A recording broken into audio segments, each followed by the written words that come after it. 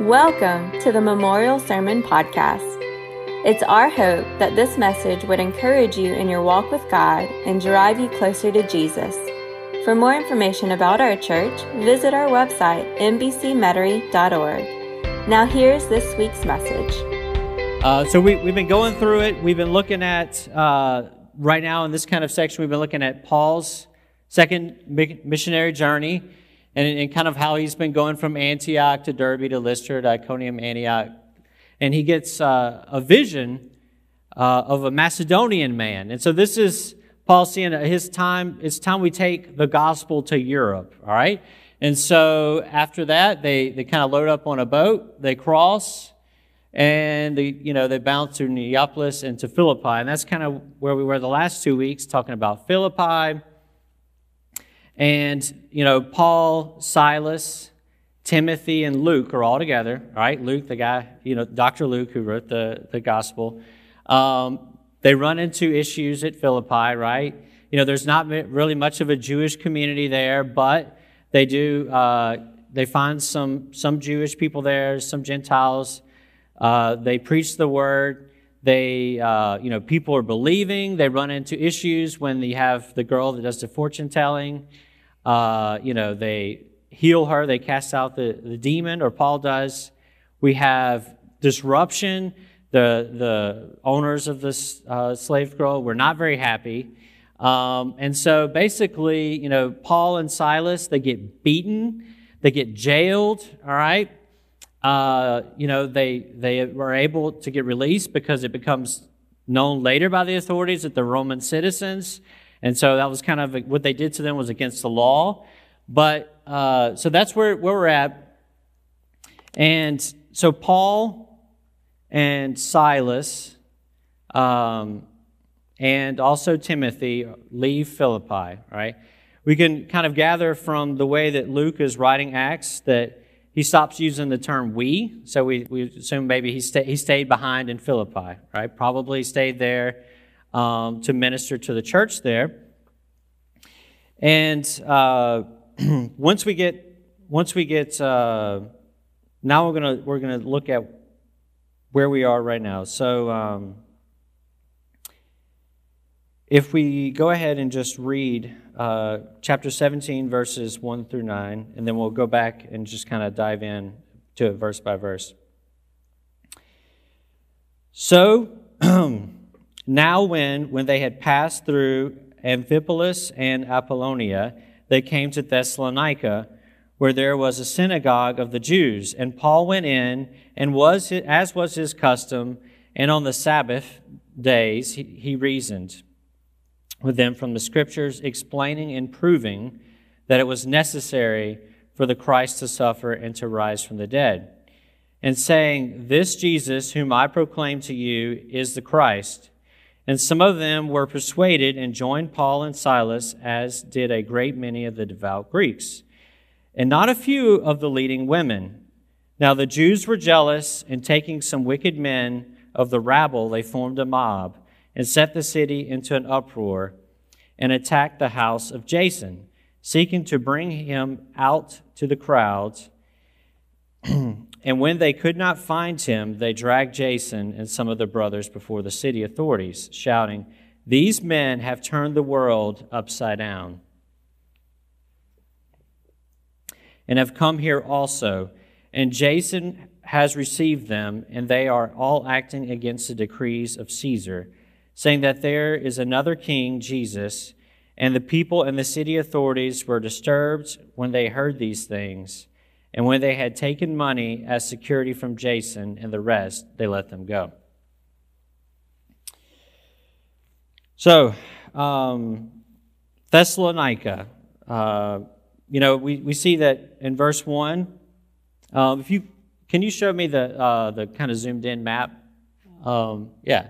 So thank you. So now, in verse 1, we see they had passed through Amphipolis and Apollonia. So as they're leaving Philippi, they stop over in two other towns. We'll see that one of them is Apollonia was about 30 miles from Philippi, and Amphipolis was about 30 miles from Philippi, and then Apollonia was about another 30 miles, and then Thessalonica another 40 miles. So they bounced through these couple of towns. They probably didn't stop. There's only a mention of a synagogue in Thessalonica, so we can probably gather that either one of these two towns had a synagogue. So when Paul shows up to Thessalonica, a few things to know about it. Thessalonica was a large city in Macedonia. Macedonia is northern part of Greece, or modern-day Greece. I think it was like the fourth largest city in the Roman Empire. It had a very important or very large port there. It was situated on a very important trade route. Okay, had a population around 200,000 or 200,000 plus people. So it was definitely not the backwater of the day. So it was it was a large city, an influential city. It was the capital of Macedonia. So it was very important. It had a lot of strategic importance for travel, going east and west, or if you wanted to go over to Asia or you wanted to go north or south. So it was kind of at a crossroads. And so we'll see later how this could be a very important place to plant a church. So anyway, Paul coming in, we see that, he comes in at Thessalonica where there was a synagogue of the Jews, all right? So in Philippi, Paul didn't have a chance to go into a synagogue because there wasn't one there, but this is normally his MO here. He goes to the town, he looks for the synagogue, and that's the first place he goes, all right? And mind you, him and Silas had just been beaten maybe a couple days before, so there's nothing slowing him down. So we can see also that when he goes into the synagogue of the Jews, Paul already has an expectation that there can be conflict, right? This has happened before. I believe it was in Lystra. He went into a synagogue and started proclaiming the gospel, and they stoned him and left him for dead. Okay, so he definitely knows there's the potential, all right, for conflict, and we see that he has bravery and courage going into it. Why do you think Paul would have started in the synagogue? Right, this is always something we see. Like, hey, why does he go there first? Why is this his custom? Why did he start there, even knowing that he's going to run into some conflict? He starts preaching in the synagogues first. There's a few reasons why. One, Paul being Jewish, he has access to the synagogue, all right? And I love thinking about this like this way. Like he comes into a town, and they're like, oh, we got this Jewish guy who's coming through town. Why don't we give him an audience at the synagogue? He can come up and teach us, having no idea he's about to bring up. So, he gets invited into the synagogues. He can go in and teach. Sometimes they let him teach more at some synagogues, and sometimes it stirs him up right away. So he comes in there. So one, he as being a Jew, he has access to synagogues. All right. If he went first to the Gentiles in the town, it's not likely they'd ever give him an audience in the synagogue, which kind of makes sense. All right. So if he comes into a town and he goes and he starts proclaiming the gospel to the Gentiles first, they're not going to let him in the synagogue to teach. All right.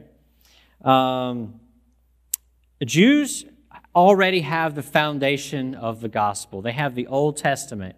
All right. So the Old Testament lays out all these expectations. They lay out, the living God, the one true God. And we have, they believe in all the Old Testament scriptures. And you have the case where they even have an expectation of a Messiah. And we'll see that their expectations are often way off from who Jesus actually is. But they already have that foundation. Whereas going directly to the Gentiles, they're normally practicing idolatry. You have to start at square one, all right? And we'll see, if you see that later on in Acts and towards the end of 17 when Paul is at Mars Hill. So they already have a foundation for the gospel, right? If Paul starts with the Jewish believers, we can see that, or starts with the Jews, and they believe, they can also, in turn, they already know the scriptures, they can be a light to the Gentiles. All right? And we see also that, Paul has a real passion for his brethren. He has that eternal perspective. He writes in Romans 1:16, "For I'm not ashamed of he writes, "I'm not ashamed of the gospel, for it is the power of God for salvation to everyone who believes, to the Jew first and to the Greek." All right, so he's kind of setting where he goes. He goes first to the Jews, then to the Greeks. But he normally would only move on to the Greeks after he had already been rejected by the Jews. All right. Paul also writes in Romans 9:3, "For I could wish that I myself were accursed and cut off for Christ for the sake of my brothers, my kinsmen, according to the flesh." And this is always something that really cut deep to Paul, was the fact that his Jewish brothers, his people, all right, that they, even though they had the Old Testament, they had the foundation for the gospel, they didn't have the gospel. They didn't know Christ yet. And so he's wishing, he would do anything if he could get his people to believe and follow Christ. So another thing, when Paul going to the synagogues, all right, as I already mentioned, he's faced persecution. He's faced attack from going into a synagogue. We can see that this does not faze him at all, right? He just got a beating and he's going for another one, all right? Or at least he's on the track. So their reactions at the synagogue should come as no surprise to Paul, and they don't. So like I mentioned earlier in Acts chapter 14 in Lystra, they stoned Paul, all right? Thought he was dead, left him out there. In Iconium, he fled from a stoning. And then later on in Acts, you're going to find in Corinth, he's going to really stir up trouble too. All right? So wherever Paul goes, he seems to have trouble follow him, right? And it's not, and I want to get into this later, but it's, Paul, the message he's bringing is causing the unrest. Is so-called, as we saw the Jews call it, turning the world upside down. It's not necessarily that Paul's being a big meanie or having his being offensive to people, but we'll see that the gospel can be offensive to people. It's his message that's offending, it's not him. All right? So, moving on, verse 2. "And Paul went in, and as was the custom on the Sabbath day, he reasoned with them from the Scriptures." All right? Reasoned. So, this is where we get into Paul's approach on how to teach the Jews, all right? So he's working off this foundation of where they are already with an expectation of a Messiah and a understanding of the Old Testament, all right? So he's going to go through and reason. And this word reason here comes from a Greek word, dialogomia, all right? This is where we get our English word dialogue, right? And it gives us the idea that Paul is not just coming up there, speaking a word, and then getting back down, all right? He is able to go through the Scriptures, all right? And he's open to questions, all right? This is kind of a two-way thing. So he's not only is he bringing up Scriptures, not only is he proclaiming the gospel, in turn, he's able to field questions from the Jews there and say, okay, I can answer that. I can deal with that. And so here we get the example that when we go and we take the gospel, we must be able to answer questions. All right, I can't just get up there, say a little bit, and then just walk off. All right, the gospel is reasonable. All right, it can be reasoned. It can be. It does make sense. All right, in the sense that. It holds up under the scrutiny of reason, right? And so Paul, of course, in able to do this, he has to be very familiar with the Scriptures. And as believers, if we want to impact the world, if we want to see people come to Christ, we need to be able to not only know the gospel and proclaim it, but as part of any effective evangelism, be able to answer questions, right? And of course, as Peter writes in 1 Peter 3:15, But in your hearts, honor Christ the Lord as holy, always being prepared to make a defense to anyone who asks you for the reason for the hope that is in you. Yet do it with gentleness and respect. Again, with gentleness and respect, okay? So, we've got to be able to stand up for the gospel and to answer questions, all right? Be able to defend it with gentleness and respect, okay? So you don't just, insult somebody or whatever. So we look at what was the source of Paul's reasoning, right? He reasoned with them from the Scriptures, okay? So we can see that he wasn't relying on human wisdom. He wasn't relying on extra biblical writings or traditions, all right? This was a common thing in Judaism at the day. They would oftentimes have kind of these non-biblical writings or traditions or teachings of different rabbis and stuff like that they would kind of adhere to, all right? So he's not using any of that. He's going to straight to the biblical writings, all right? When we talk about scriptures in the New Testament, we're talking about the Old Testament, right? Because at this time, they don't really have a New Testament put together, all right? So Paul is using all Old Testament writings. He's starting with that as the foundation, all right? So that's where he's coming from.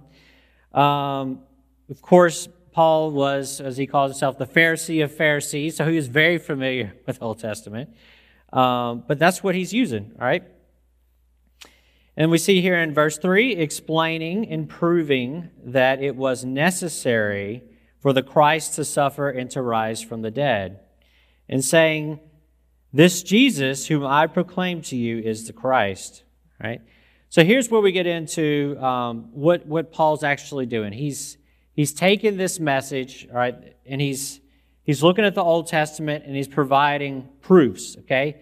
It's like he's not just getting up there and saying, hey, this is what happened. He's giving examples from the Old Testament, which they believe in, okay? So that's where they're starting with the foundation. He's able to take different Old Testament passages, all right, and explain how Jesus is the Messiah, okay? And what we have here is kind of an expository preaching, all right? He's looking at Scripture and he's using that, right? And then he's laying it out, proof by proof, right? So one of the hang-ups here with the Jewish community, we've already talked about, they had an expectation of Messiah, right? What is this? Messiah means anointed one, okay? And so they have, in Greek, it's Christ, right? So they have these expectations, and there's Old Testament prophecies, but a lot of their expectations about the Messiah, and we see this also in Jesus' ministry, they're expecting a earthly ruler to show up, a king, a military leader, who's going to reestablish a kingdom, all right?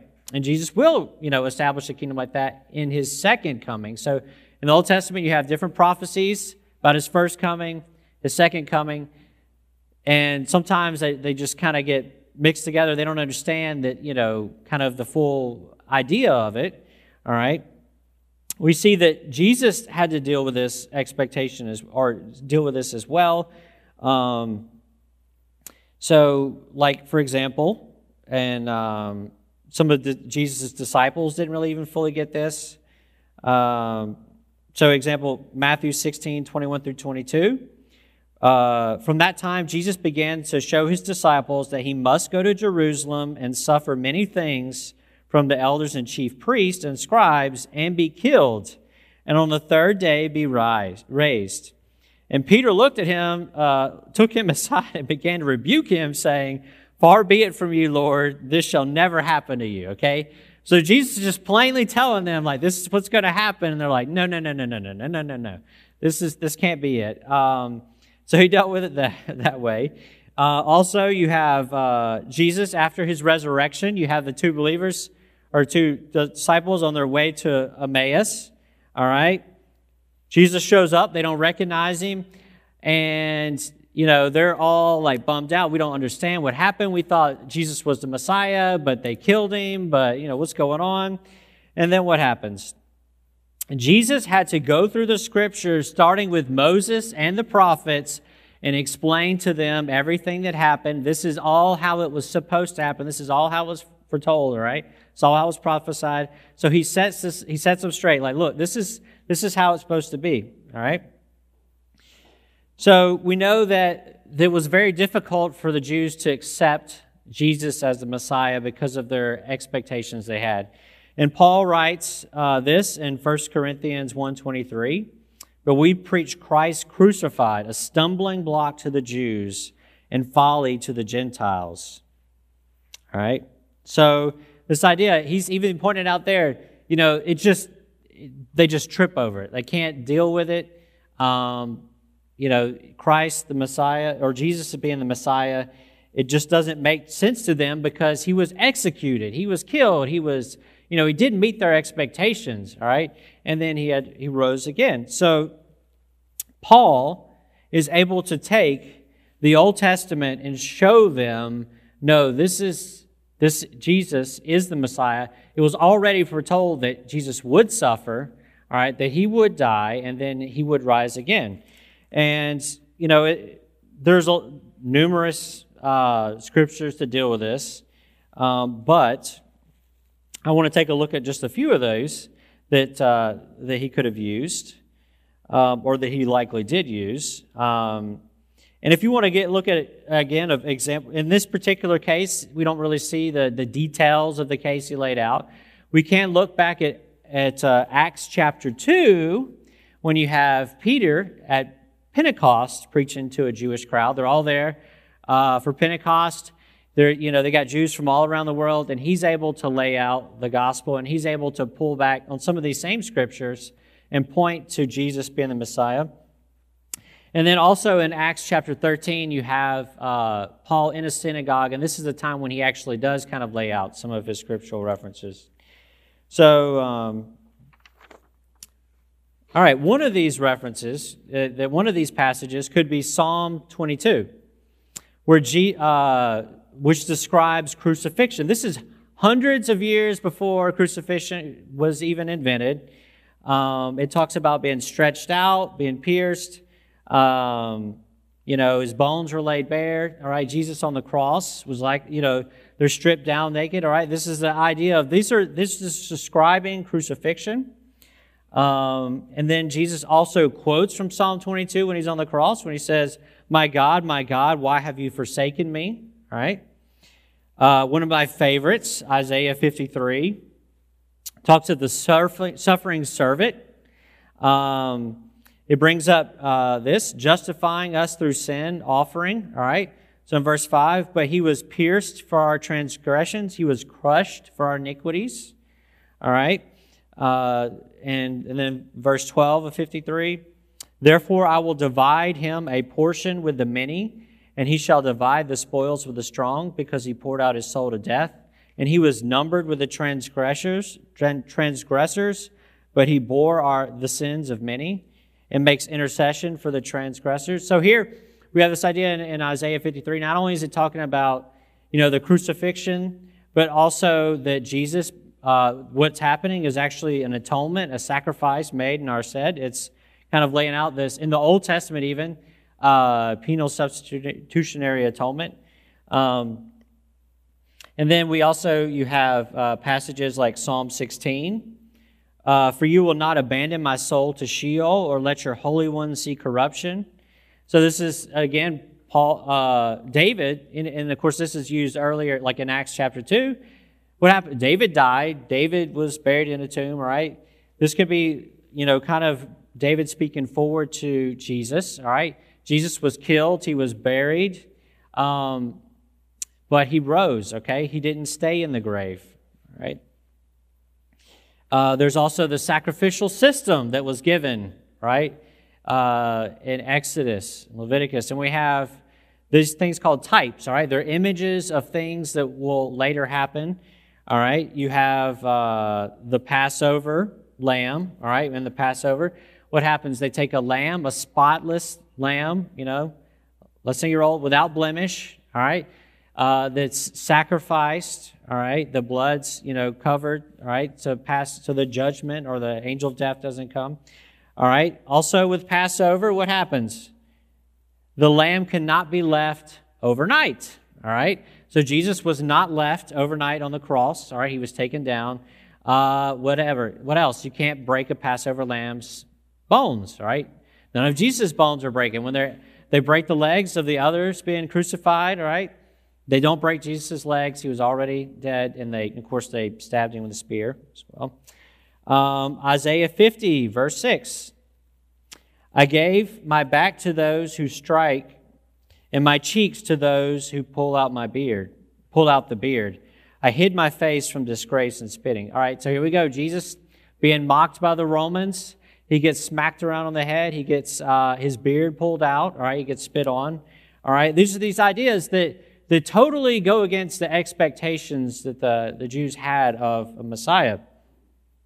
But it was always going to be this way. It was always foretold.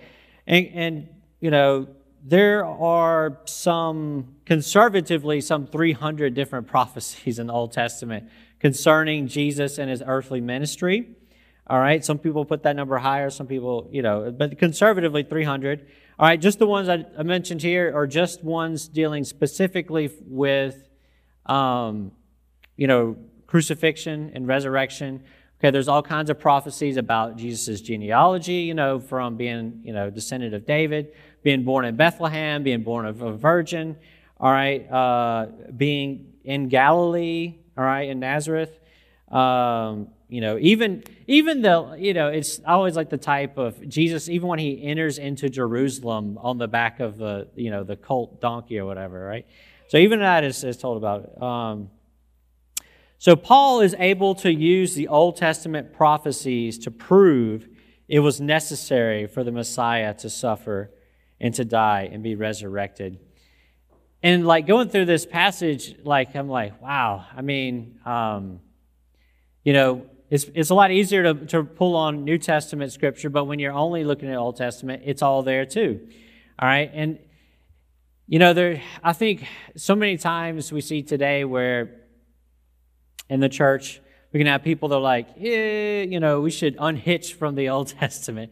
All right, the gospel makes sense because of the Old Testament, all right?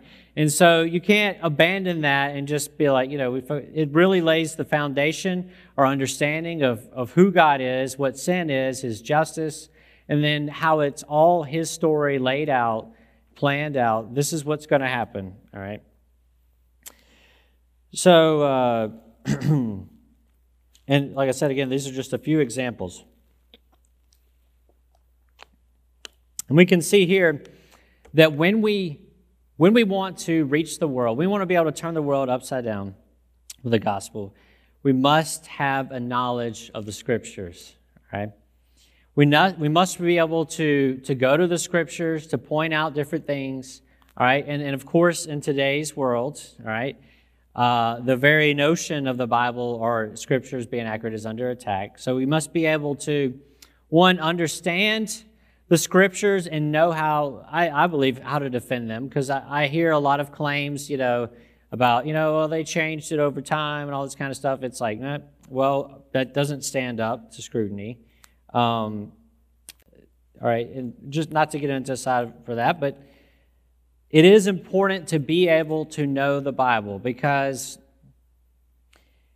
one, what do we know about it? All right, it's God's Word. All right, it's true. All right, sharper than any two-edged sword. All right, this is the sword of the Spirit. All right, I like thinking about it this way, and I've heard it said this way. It's like, if we look at in Ephesians chapter 6, we look at the armor of God. All right, what do we have? The only offensive thing is the word of the Spirit. And it's like, do you want to be equipped with a little Swiss Army knife, or do you want a serious sword? So even on me, this is quite a conviction. We have to be able to know the Scriptures. All right, and be able to lay out our case through them. All right. So, on to verse 4. All right. Or before I go there, let's see. as Paul is laying out his case, all right, we see now in verse 4, and some of them were persuaded and joined Paul and Silas, as did a great many devout Greeks, and not a few leading women. Some of them were persuaded, and kind of the Greek word used here is the idea, it's a passive word that, you have these Jews, and they weren't necessarily looking for the truth, all right? And you can later on in Acts, you can contrast this with the Jews in Berea, who kind of took a different approach. They weren't necessarily looking for the truth, but they were led into it, all right?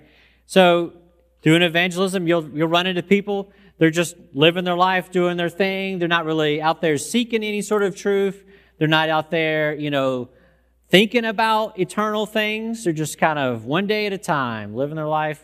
Either they're comfortable in their sin, they're comfortable where they are.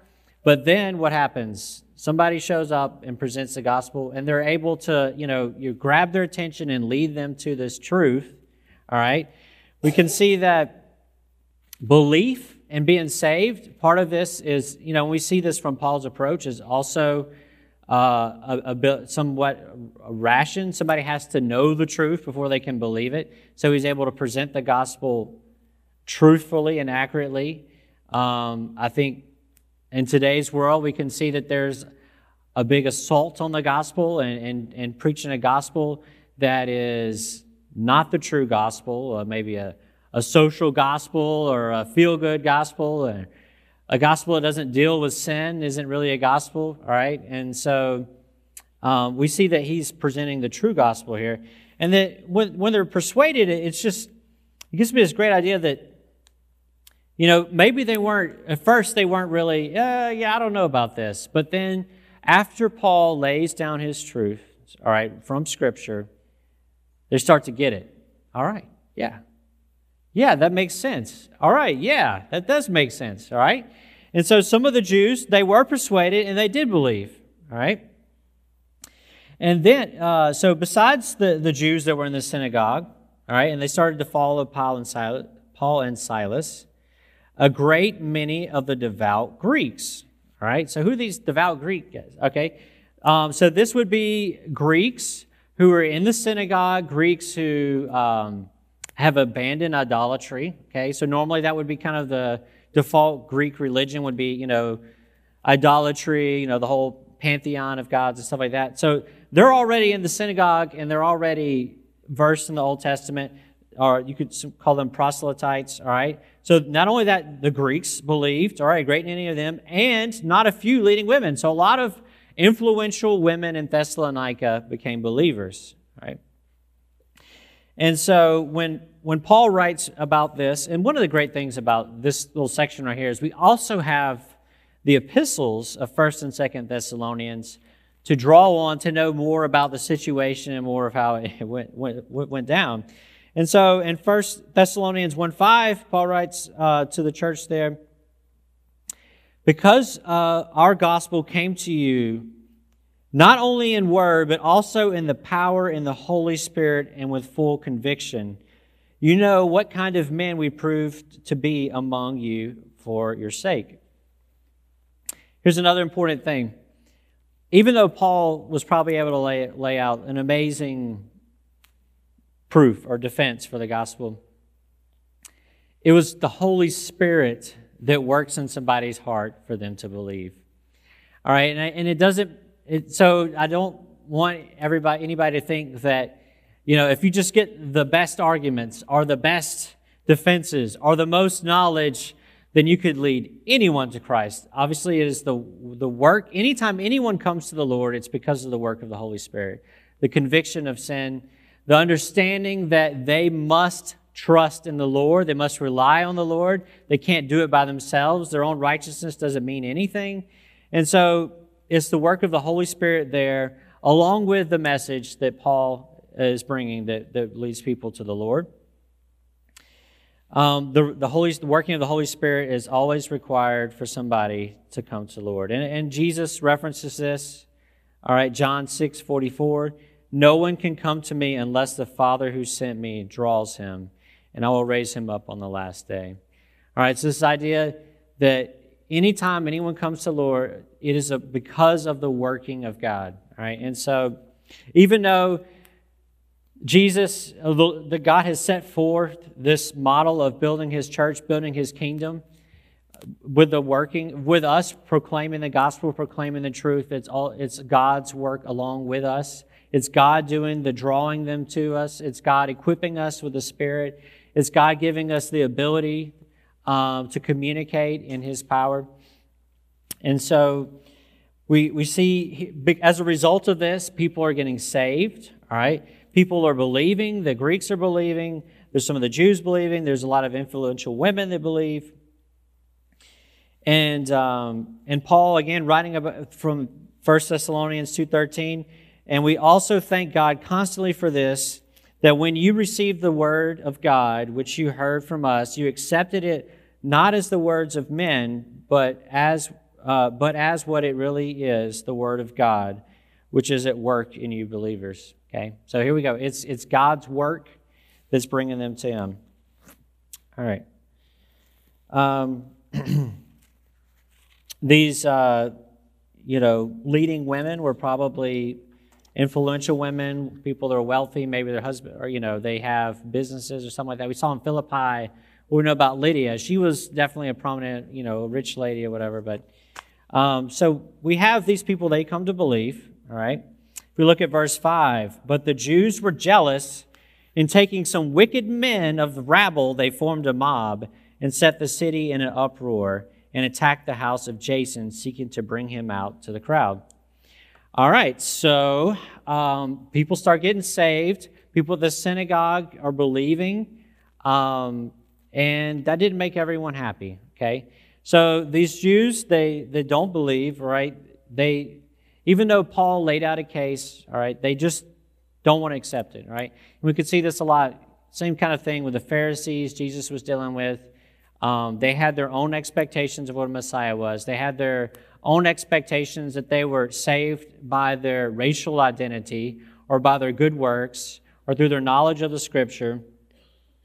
And this idea that, basically they're not good enough, all right? Or that, that's offensive to them. They don't buy it. Also a big thing for them was this whole idea of that salvation was open to both the Jews and the Gentiles. Okay, we kind of covered this some back in Acts chapter 15. There was a lot. They didn't like that. They didn't like that idea. All right. So in this whole inclusion of Gentiles, no, they didn't care for it. So that's another thing that kind of that they a lot of times ran into as far as objecting. But they're also they're jealous. They're upset because Paul is coming in here and he is winning over their congregation, all right? So you have these Jews, these Greeks, and these influential women who are now, leaving the synagogue and they're following Paul and Silas, all right? Maybe these influential women give a lot of money to the synagogue. I don't know, but they're very upset, all right? And so it says they go to, and of course, this is no surprise to Paul and Silas, all right? He's already dealt with this before. He is not deterred by the threat of violence, all right, or unrest. So he's always going to these synagogues expecting this to happen, all right. And so they get a mob together, all right. And this word in Greek is like a Greek. They're like marketplace loafers. There's these guys just sitting around in the marketplace, nothing to do, just waiting for the next thing to happen, and, they get them all stirred up into a mob. And, there's this pattern in Acts. It's like everywhere Paul goes, there's just like some little disturbance that happens. All right, sometimes more than others. Sometimes they don't, they get a kind of a crowd together, and he goes before the government, and they're like, this is a religious thing, we don't care, get out of here. But then sometimes it gets them together enough where there is going to see some sort of action or he's going to get chased out of town. And so, the Jews, they're not happy. They're looking for Paul and Silas, all right? But they can't find them. So they go to Jason's house. Jason, this is like a Jewish name that's pretty common in kind of the Greece area or whatever. And, so they can't find Paul and Silas or Timothy, which they may have known they were coming for them already. I mean, it was to be expected. And so they go to this house and they get Jason, all right? And they bring him out to the crowd, all right? So this is not looking good for Jason, all right? But in verse 6, and when they could not find them, they dragged Jason and some of the brothers before the city authorities, shouting, "These men who have turned the world upside down have come here also." All right? So they take Jason, they take a few people they found with him, all right, and they drag him back before the city council. And one of the things that is different with Thessalonica, it's a free city. They have their own kind of elected city government there.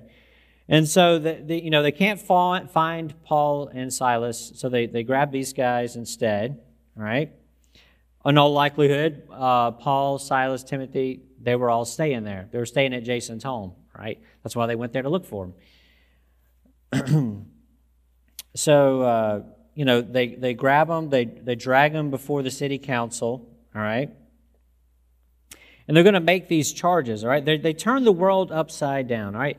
They are not using this term in a positive way, okay? They're basically charging them with revolution, okay? And really, the term turn the world upside down, it's kind of, think of it this way. The world is already upside down, and they're turning it right side up, all right? There's no, it's pretty obvious that our world is falling. We know from the fall that things are not right in this world. Man in his own way kind of goes and does his own thing. He neglects God, doesn't care about God, is comfortable in their sin. And here you have Paul and Silas preaching a message that changes people's lives. They're coming into the kingdom of God. They're a new creation in Christ. Their old ways are gone, all right? They're just totally transformed, all right? They're upsetting the expectations of what the Jewish leaders had there. And it's really disrupting. And you'll see in some other places in Acts where the guys who are making the little idols and stuff like that get all up in an uproar because where's my business going? All these people are, they're abandoning their idolatry. And so they're putting forth this charge, all right? And if the Jews did catch anything, they did catch that, we'll read here in chapter 7, that they were proclaiming Jesus as king. And so in verse 7, and Jason, and this is the charges to put in here, and Jason had received them, and they are acting against the decrees of Caesar, saying that there is another king, Jesus. All right? Again, in this Roman environment, they're not necessarily that concerned about people having different beliefs, different religions. Now, unrest is a big deal. And so in order to get the government to turn on them, they charge or they make up these they are right about that. They're declaring another king, King Jesus, all right? But and so that's how they get the government to turn on them. They're like, hey, these guys are going to try and start some kind of revolt here or something. And anytime there's a revolt, bad things happen, all right? We see that throughout history with the Romans. Anytime there's any sort of unrest or anything, a lot of times it's dealt with the iron fist there. So they make these charges against Jason. And, there is another king, Jesus, all right? And so, then this is where the people get concerned. If they had brought forward, they believe different stuff than us, they probably wouldn't have cared. But since it has to do with unrest and any other king besides Caesar, that's a big deal. All right? And and of course, they couldn't find Paul, Silas, or Timothy, so they're going to have to settle for Jason, all right? And in verse 8, and the people and the city authorities were disturbed when they heard these things, and when they had taken money as security from Jason and the rest, they let them go. All right, so we have, not only did the Jews, start up a mob, but they turned the city against Paul and Silas. And so that this could, and we'll see in just a second, that this could actually limit Paul and Silas's ability to come back to Thessalonica in the future. All right. What we know from Thessalonica afterwards, we can gather some of this from the 1st and 2nd Thessalonians. We know that the church in Thessalonica became a very important church in the region and worked to spread the gospel in Macedonia. So even though they ran Paul and Silas out of town, and you see that starting in verse 10, that they have to leave town immediately, like right now, okay, God was still able to use the believers that were there already to plant a church, to go out to the rest of Macedonia and really spread the gospel. And so we see in 1 Thessalonians 1 7 through 8, Paul writes, "So that you became an example to all the believers in Macedonia and Achaia, for not only has the word of the Lord sounded forth from you in Macedonia and Achaia, I'm not exactly sure it's that, but your faith in God has gone forth everywhere, so that we need not say anything." All right? So of all the epistles Paul writes, okay, it seems like the Thessalonians really have it together the most, all right? Especially if you contrast it with something like Corinthians, all right? The Corinthian church. So he's just commending them. They are out there. They are, because of this was a strategic location. Remember I talked about there's a major trade routes to go through there. So you have lots of people coming and going through there. You got a major port. They're able to impact their entire region, and all the other believers around there are writing to Paul about the church in Thessalonica because of how God is using them and how faithful they are. All right. So we do also know that Paul tried to come back to see them, but he writes in 1 Thessalonians 2:18 that every time he just couldn't do it, he was being hindered by Satan. And Paul writes to them in a lot of ways like they're the most Christ-like church. All right. So we see how Paul was not deterred, how he was brave, how he had courage, going straight into the synagogue as soon as he gets to Thessalonica, right? Teaching there for 3 weeks. We can tell that he had courage, he had bravery, all right? Where does this sort of courage come from? It comes from trusting in the Lord, all right? We know that, sometimes we get so caught up in, I just don't know how I'm going to do this. I don't know what I'm going to do. I'm so concerned. I'm afraid, all right? He trusts in the Lord. He trusts in God's sovereignty, all right? And we'll see later on, he doesn't stop. He goes to the next town, he does the exact same thing, all right? So he has absolute courage. This is how you turn the world upside down. And that courage comes from his trust in the Lord. We also see that he has the right message, all right? He has the gospel. He knows how to defend it. He can use the scriptures. He can reason, all right? He can lay it out. He knows how to do that. That's how he turns the world upside down, is through the right message. People are going to hear it. They're going to believe it, the true gospel. All right, they're going to be changed. All right, and that's where we have people believing. All right, you're bringing more people into the kingdom of God. This is also going to be more people going along with you. All right, when we talk about the 2-2-2 thing, we talk about, this kind of, multiplication effect here. More believers to go out and teach the word and bring others into the kingdom. All right. We saw how he was able to use the scriptures and to reap a harvest.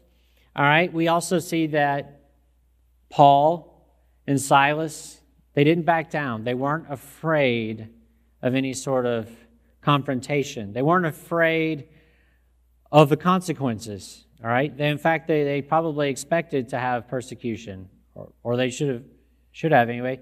And so they bring the gospel. All right. They understand that some people will believe and some people won't. And that's part of it also is, as we as believers bring the gospel to people, as we evangelize, all right, we have to be prepared for the results. Some people believe, some will not. Okay. And so we have to, and Paul also knowing this, or obviously some of the Jews will believe, some won't. A lot of the Greeks did. But we have to understand also that the gospel can be offensive, all right? When you tell someone about, or when you start with, you need God because of your sin. God is holy. God is just.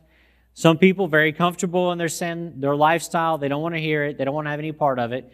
And so even today, we will face that when we bring the gospel, when we are true to the Word of God, that there will be objections to it. It will be offensive.